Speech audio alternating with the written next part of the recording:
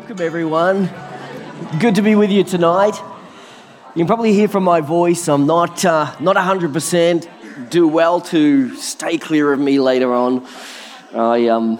Stewart and Roz didn't know that when they sat close to me before, and it's too late now.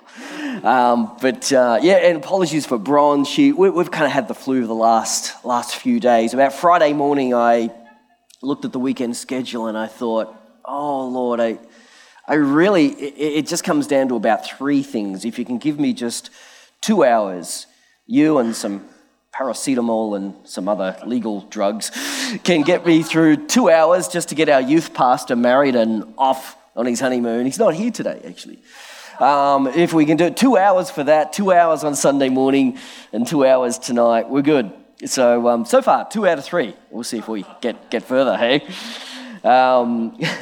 Brett was kind before. He just says, poor Stu, he's on an iron lung there. He'll give it his last, even if he falls over. Just, band, don't worry, roll him off the stage. We keep going. So,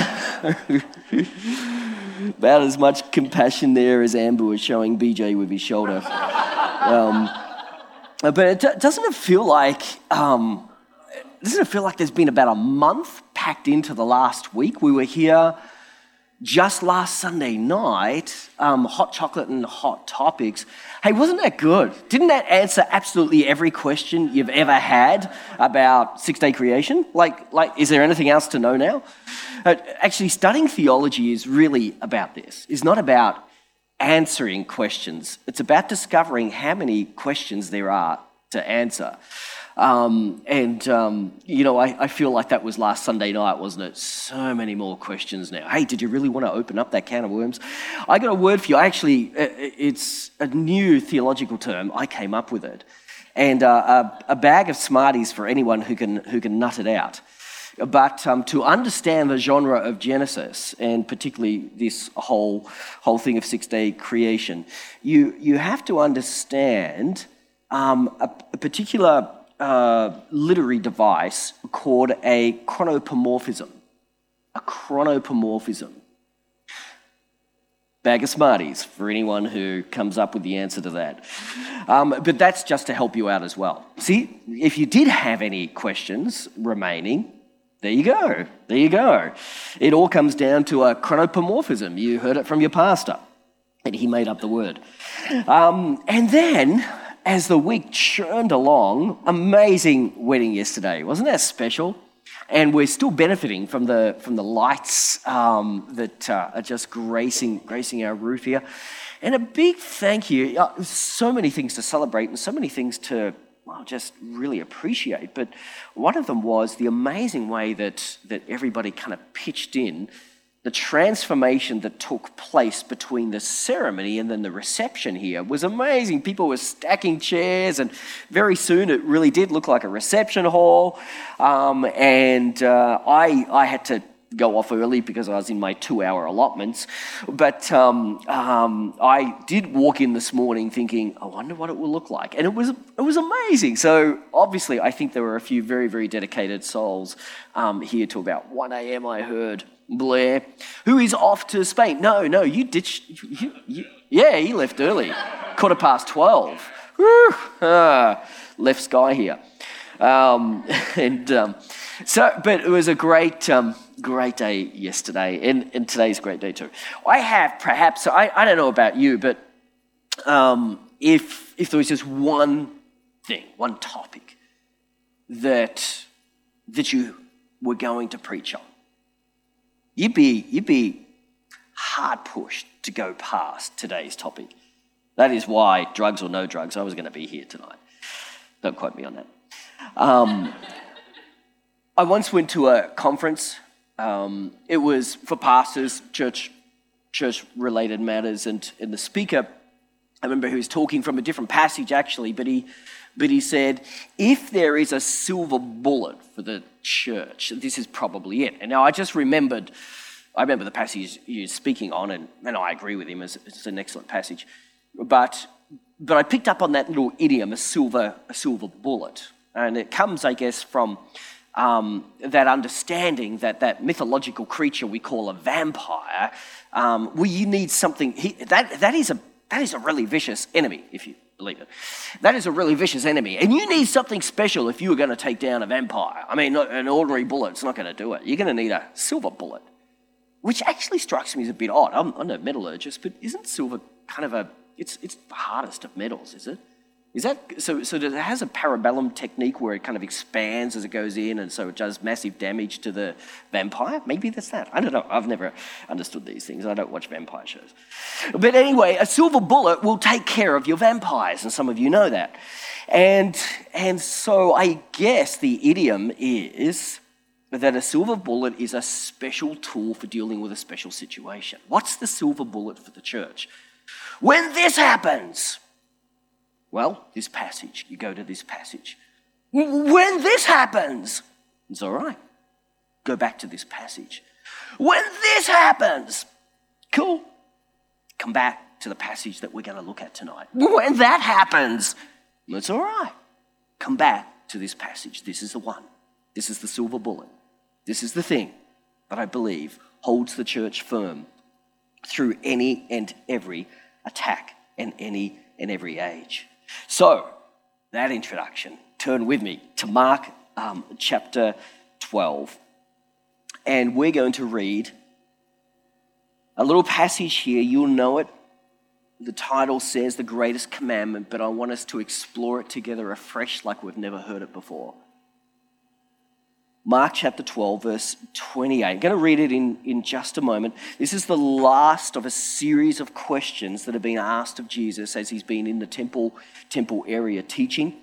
It's the last question, and unlike the others where it seems that the aim was to trip Jesus up in his words, this one seems a little bit different. This one actually seems to have a note of genuineness to it.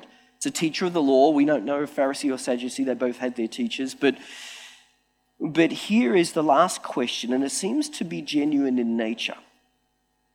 Verse 28, one of the teachers of the law came and heard them debating. Noticing that Jesus had given them a good answer, he asked him, of all the commandments, which is the most important? The most important one, answered Jesus, is this.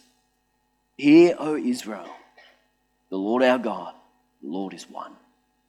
Love the Lord your God with all your heart, with all your soul, with all your mind, and with all your strength. And the second is this. Love your neighbor as yourself. There is no greater commandment than these. Well said, teacher, the man replied. You are right in saying that God is one and there is no other but him. To love him with all your heart, with all your understanding, and with all your strength, and to love your neighbor as yourself is more important than all burnt offerings and sacrifices.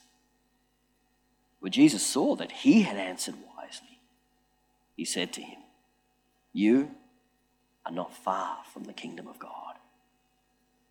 And from then on, no one dared ask him any more questions.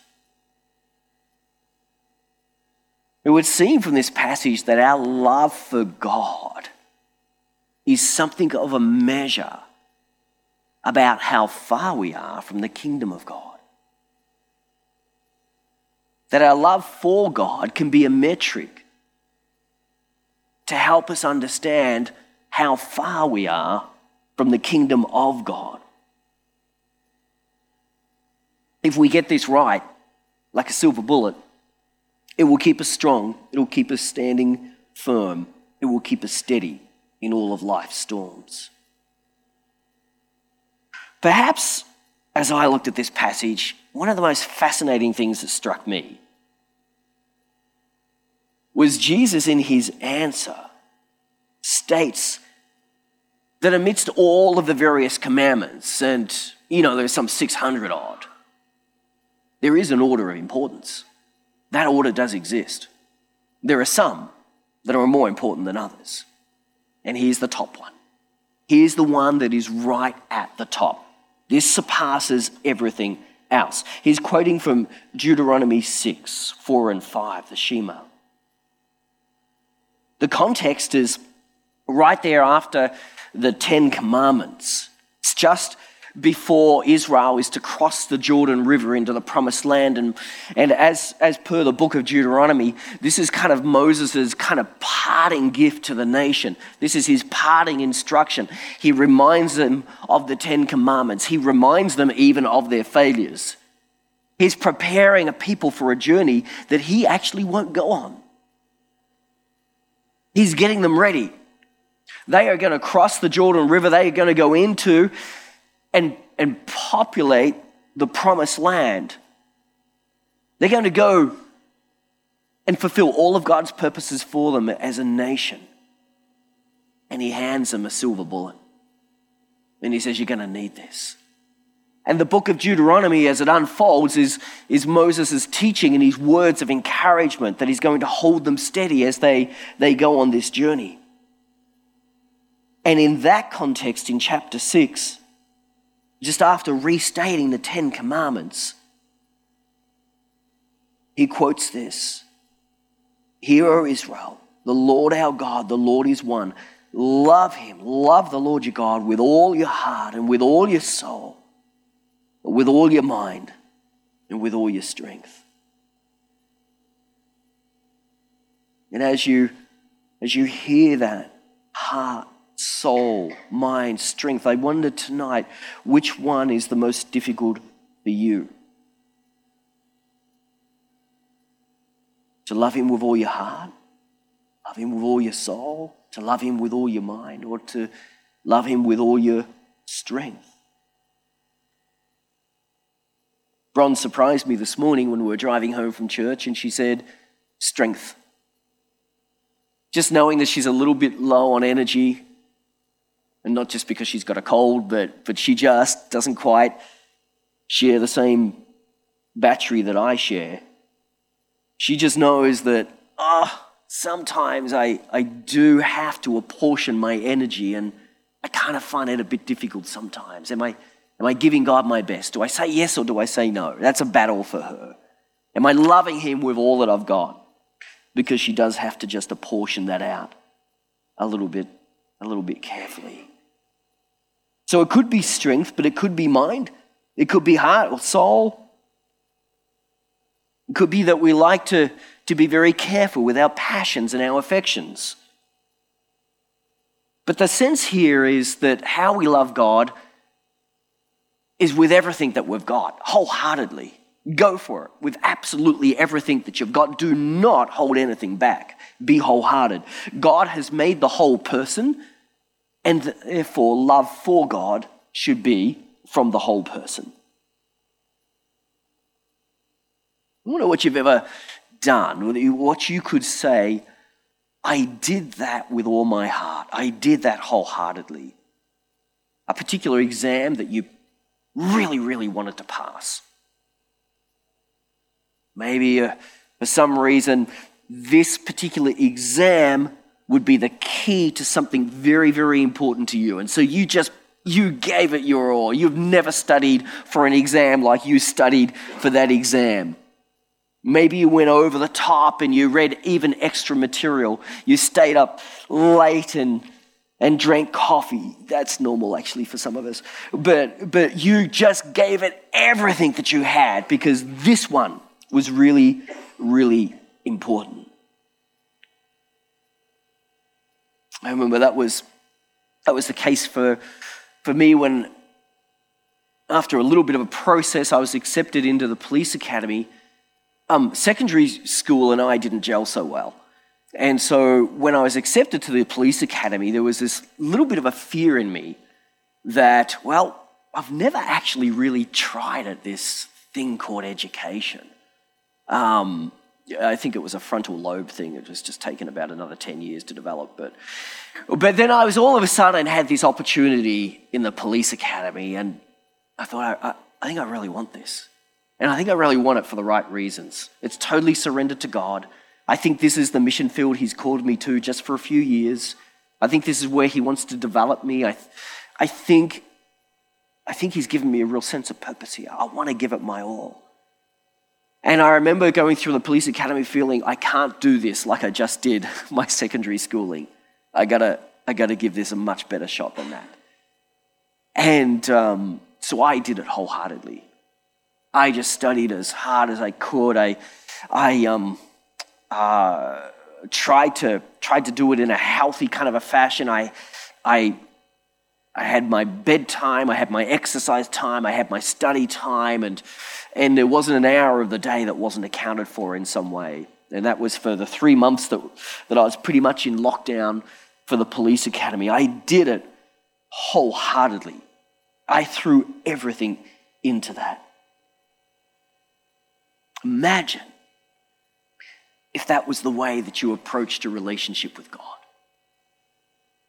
Imagine if he was that exam that you desperately wanted to pass. Imagine if he was that one focal point from now for the remainder of your life, that he had absolutely captivated your heart, captivated your mind. He was your sole focus, your everything. And with wholehearted devotion, you pursued him. That's what Jesus is commanding here. And he says in terms of the Christian life, it's not that complicated. Not really. Just love God with absolutely everything that you have and everything that you are. Just do that. That's all. Just do that. It's the one thing that he commands us to do that is above every other thing. And I guess that leaves us with the question, well, what does the second commandment look like? Well, it's like the first. And here, on this occasion, Jesus is quoting from Leviticus chapter 6, 4 and 5.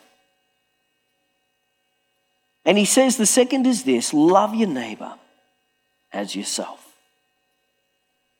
There is no commandment that are greater than these.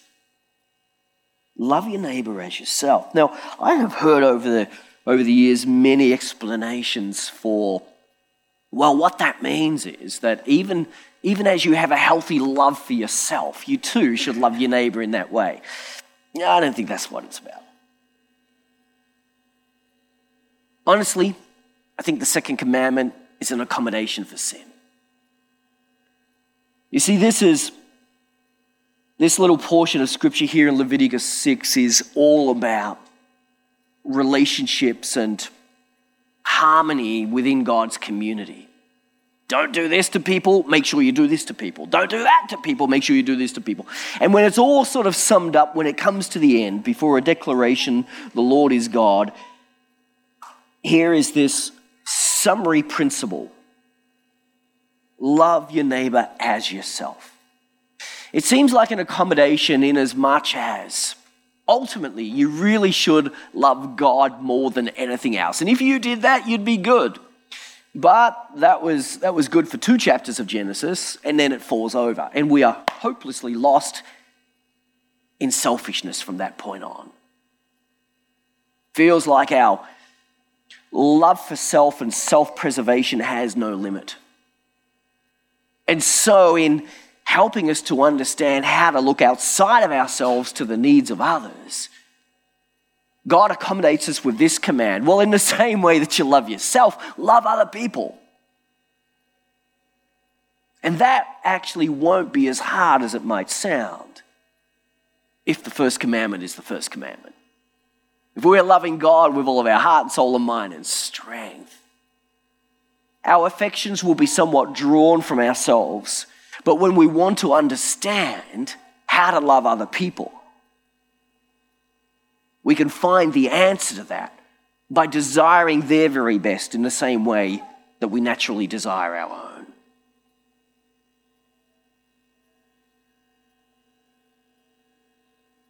Philippians 2:4, Paul is giving instructions to a church that he dearly loves.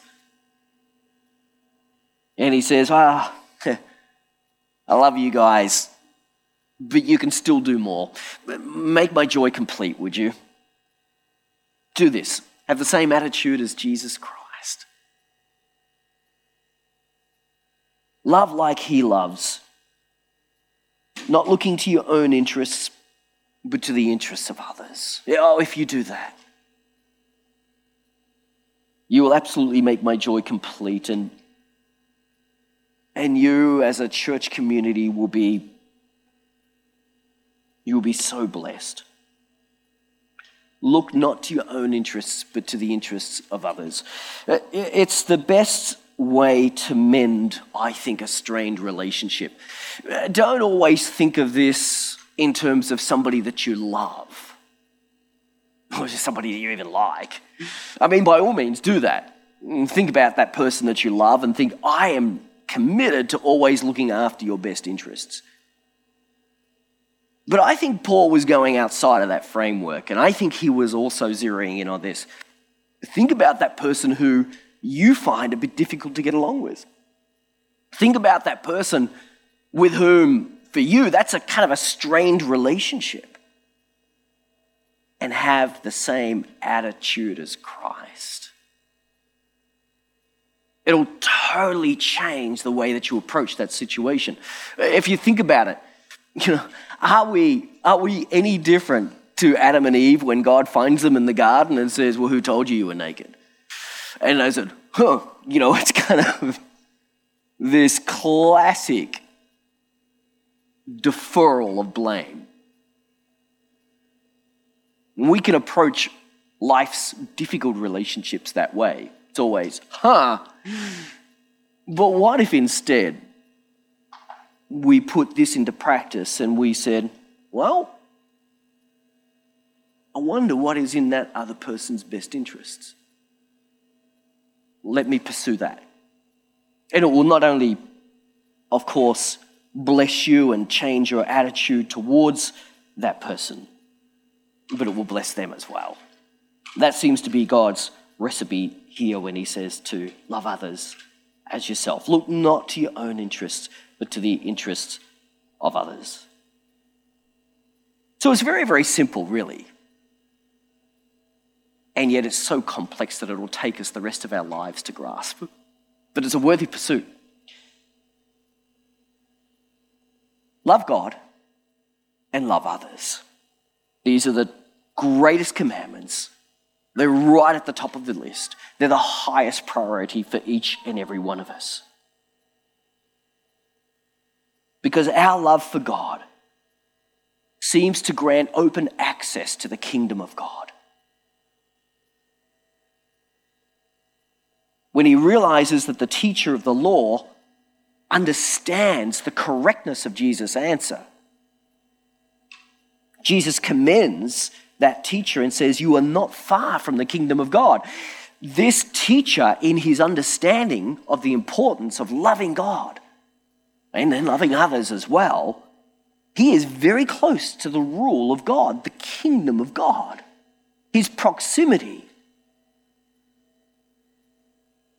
to the kingdom is relative to his understanding and appreciation of loving God. Our love for God grants open access to the kingdom of God. When we think about the kingdom of God, we're thinking about the reign of God, the rule of God in our lives. When we love God, we will welcome, it's natural, isn't it? When we love God, we will welcome his rule and his reign into our lives. Therefore, we will have open access to the kingdom, even as the king's reign has open access to us. It's not a new theme. Jesus didn't just come up with this. Relationship with God it's a constant theme throughout Scripture. We get the sense of exactly what God wanted right there in Genesis. This beautiful picture of God in the cool of the evening walking with Adam and Eve. I mean, if you could go back to any event in the Scriptures, any event at all, I know there are the spectacular ones. We'd all like to see the parting of the Red Sea, wouldn't we? We'd all like to. But if you could go back to any particular one, you know what? I'd be cool with settling, with walking with God in the cool of the evening. I'd be okay with that. I'd be very okay with that. A land that was not fallen, a garden that represented everything that would delight your heart and my heart, there in the very presence of God himself. Better is one day in his courts, in his presence, and 1,000. Like, I would be very okay with that moment.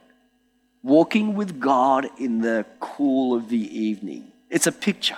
It's a beautiful picture. That's how it was meant to be.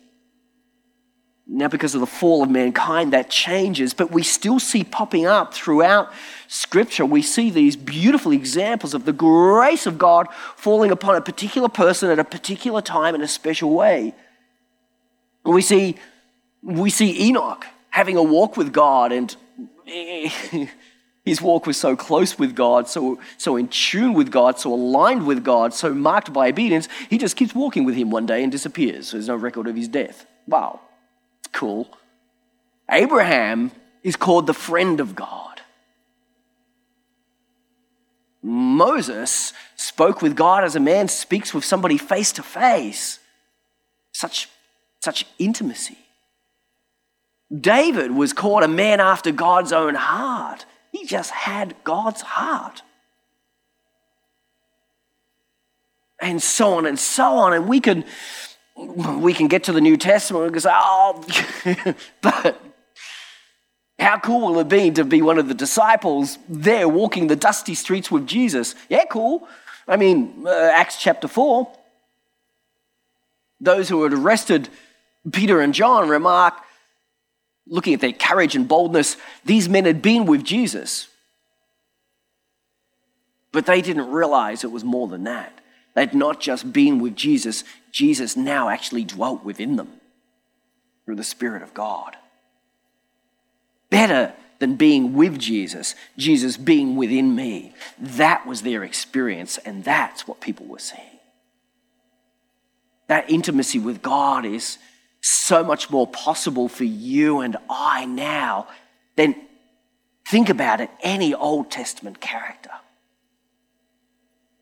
And any moment within the Gospels, after Pentecost, after the Spirit of God falls upon his church and falls upon his people, that's the mystery that was hidden throughout the ages. That's what God had promised. That's what everybody longed for. That's the return of an intimacy only seen in Genesis prior to that moment.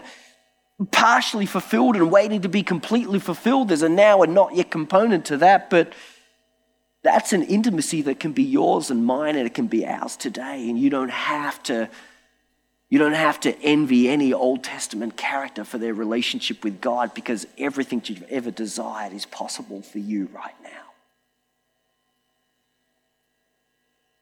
The greatest commandment could be your pursuit. And is not an aimless pursuit. It's very achievable through the Spirit of God who dwells within you.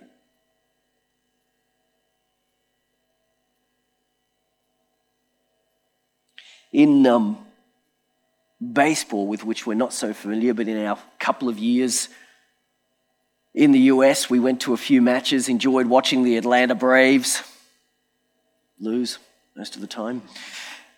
But I did pick up a little bit of the game, and that was whatever else was happening, to get a home run, you had to go through first base. There was no home run without going past first. There had to be a first base. Everything you want to accomplish in baseball rests on somebody getting to first base. Who's on your first base? Who's first in your life? Who's on first? Because if it is anything but God himself, then unfortunately, you've done what we all do, I guess, from time to time. You've rearranged the priorities. The commandments have gotten a little bit mixed up. There's 600 odd stated ones. There's unlimited number of priorities in your and my life that can easily get confused. That's no surprise, but there's a very simple remedy. Push back to number one, the first and the greatest commandment. Make sure that God is absolutely number one. How? How? Let me make this as practical as I can. Turn with me in your Bibles to 1 John. When we talk about loving God, there is so much talk about what does love mean? Hey, you have to write the book on love. How would you define it? Love is... How would you write the answer to that question? What is love? So many offerings today, aren't there? Love is this, love is that. Turn with me to 1 John chapter 5. Let's see if we can't get a couple of answers here. 1 John chapter 5, verses 1 to 3. Everyone who believes that Jesus is the Christ is born of God, which is a wonderful reassurance. And everyone who loves the Father loves his child as well. Well, this is how we know that we love the children of God, by loving God and carrying out his commands. In fact, this is love for God, to keep his commands. So firstly, we see this close relationship between love and obedience, where love is to obey God. That's what love is. But now, turn to chapter 2. Let me just read here verses 4 and 5. Whoever says, I know him, still in 1 John 2, 4 and 5, whoever says, I know him, but does not do what he commands, is a liar. And the truth is not in that person. But if anyone obeys his word, love for God is truly made complete in them. This is how we know we are in him. Whoever claims to live in him must live as Jesus did. Look at that. Anyone who obeys his word, love for God is truly made complete in them. So not only is love equated with obedience, but now obedience is equated with love. And if you want your love for God to be made perfect, would you? It's kind of a nice aim, isn't it? If you want your love for God to remain perfect, then obey his word, obey his commands. You want to kind of put a little bit more of a spark into your relationship with God? Obey his word flawlessly. Put it to the test. Have a whole day of saying yes to God, asking, what would you have me do in this situation? What would you have me do in this situation? Let him lead you and guide you. Endeavor to obey him, and love will be made complete in you. And secondly, just to make it really, really practical as well, seems to me for the person or for the church that refuses to touch the glory of God, there is no limit to what God will do through them. Notice over here the glory of God is the result of a fruitful life that comes through an abiding relationship with Jesus Christ. It all starts with Jesus, but the truth is it finished with Jesus, and there's a reason why the word glory is closest to the cross. It's all about God's. It belongs to God, and we don't touch it. If we truly love God, we will be passionate about his glory, and we won't touch the glory.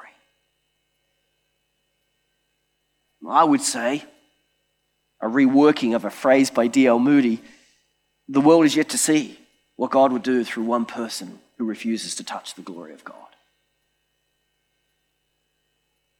There's no limit to what God will do through a person or through a church that refuses to touch his glory. If you're passionate about God, if you love God, then you will be all about his glory, and you'll never try to take possession of it. I know that sounds kind of like a bit of a funny thing, doesn't it? But I promise you it's true. There's no limit to what God will do through you if you will just outright refuse to ever take God's glory. And I think there are special things in line for the person, the church that does that. I'd love that to be a little bit of our mantra. I don't know, what could we come up with? Something like, Soli Deo Gloria. That'd be cool. Yeah, let it be, Jesus. You want to put a spark into your relationship with God? Obey him. Because obedience and love for God are one and the same. Want to put a spark in your relationship with God? Seek his glory. Don't touch it. Don't take it for yourself. Want to put a spark in your relationship with God? Discover again how much he loved you. We love because he first loved us.